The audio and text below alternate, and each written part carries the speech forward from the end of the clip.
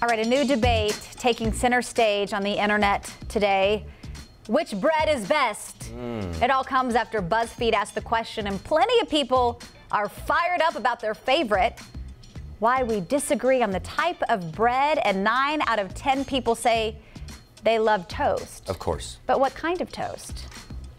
So at least we can agree on toast. Are we talking about sourdough? I like rye. A brioche? Should we talk about Rye. That's what we're talking about. Rye. It depends on the sandwich. You know what's really good? The bread bowls from Panera. Those are delightful. Oh, so good. We always talk about food and never have any. I know, never have any. Let's go get some. A Panera bread bowl after that this. sounds good Not right now. sponsored. Right. Okay, well, you contemplate breakfast this morning. We'll talk about, we got to make some bread. Let's talk about the temperatures. It's cold out there. We're down to 31 degrees right here in Charlotte. So we're below the freezing mark as you head out the door this morning. Make sure you bundle up, and if you're going to school today, warm at the bus stop as well. It's 29 at Wadesboro, 28 over at Albemarle down in the Palmetto State, right at the freezing mark at Lancaster and Cheraw, 29 at Rock Hill, upper 20s up there at Boone and Jefferson in the North Carolina mountains. In addition to that, we're looking at very low dew points. We're talking about dew point readings way below where they should be. 3-degree dew point reading at 8. Boone at 8, 3 at Jefferson, 18 degrees at Monroe, 19 in Charlotte. The lower the dew point, that means the lower the humidity, and that means very, very dry air mass and the potential for fire danger out there with those low dew points, which means low humidity, gusty winds, and dry brush. So be aware that burning is not something you should be doing today. It's not a burning ban in effect, but certainly it's something to consider. They may issue one later today. We're going to see some gusty winds well over 25 miles an hour in other spots. Look at that. This afternoon, winds gusting over 45 miles per hour up in the Boone area. Here it is, hour by hour, 7 a.m. We're right at the freezing mark.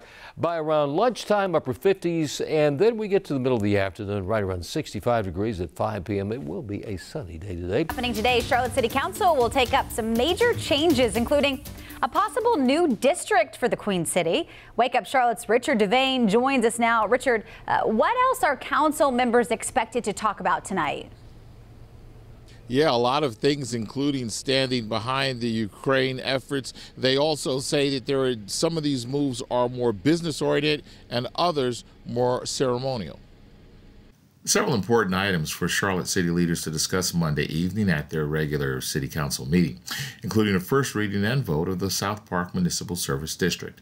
The project would have more office and retail space as well as bike and walking paths, with the South Park Mall at the center of the district.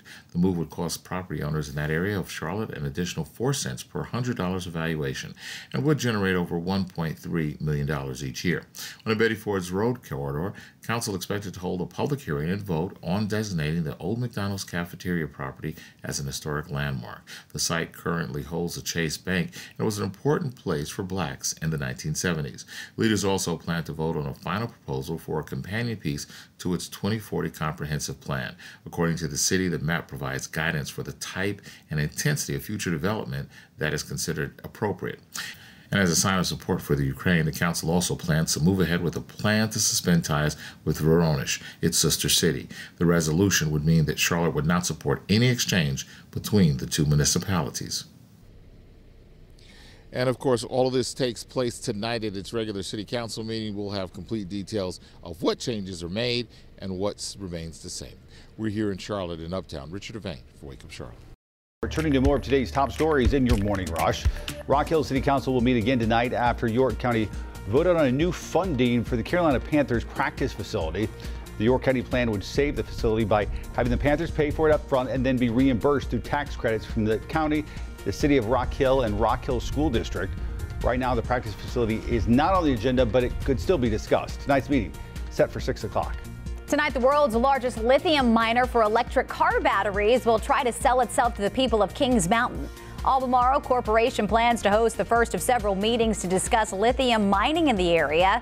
Today will be a 45-minute presentation and 45-minute Q&A with several guest speakers. It starts at 7 tonight at Kings Mountain City Hall. Good morning, I'm Tradisha Woodard. More affordable housing is coming to the Uptown area after land donations from the city and a local church. The mixed income housing project will consist of 105 units and already has millions of dollars in contributions. They're hoping to begin construction within the next few weeks and complete the project by 2023. Starting tomorrow, kids at select CMS schools will need to wear clear backpacks. The district invested nearly $500,000 into the program in response to rising violence across the system. Body scanners will also be installed at 7 schools in response to a record number of guns found on campus. CMS students are off today for a teacher workday. Live pictures over the U.S. Capitol this morning, where the building will reopen for limited public tours for the first time in 2 years because of the pandemic. Only school groups and groups of up to 15 people will be allowed to tour for now, and they will have to be guided by congressional members and aides. And that's it for your Morning Rush. Now turning to the ongoing crisis in Ukraine, 3 things to know as you start your week. Number 1, officials with Ukraine and Russia are set to meet again today for another round of peace talks. Russia's chief negotiator said in-person talks won't happen until tomorrow. Officials say Ukraine President Zelensky recently told independent Russian journalists that his government would consider declaring neutrality to end the war. Number 2, last night a Russian rocket attack hit an oil base in the northwest part of Ukraine. Local officials say at least 5 people were hurt in that blast and believe it was a targeted attack. Number 3, Ukraine military leaders believe Russia may try to break the country in 2 and control the eastern part of the country. Officials point to Russian attempts to set up their own government in occupied cities as a possible sign of Russia's new tactic. Now time to connect the dots when we make the news make sense. More than 1 million people have left Ukraine as a result of the war with Russia, some being offered refuge right here in America. The Biden administration accepting 100,000 Ukrainian refugees. But where will they live? Let's connect the dots.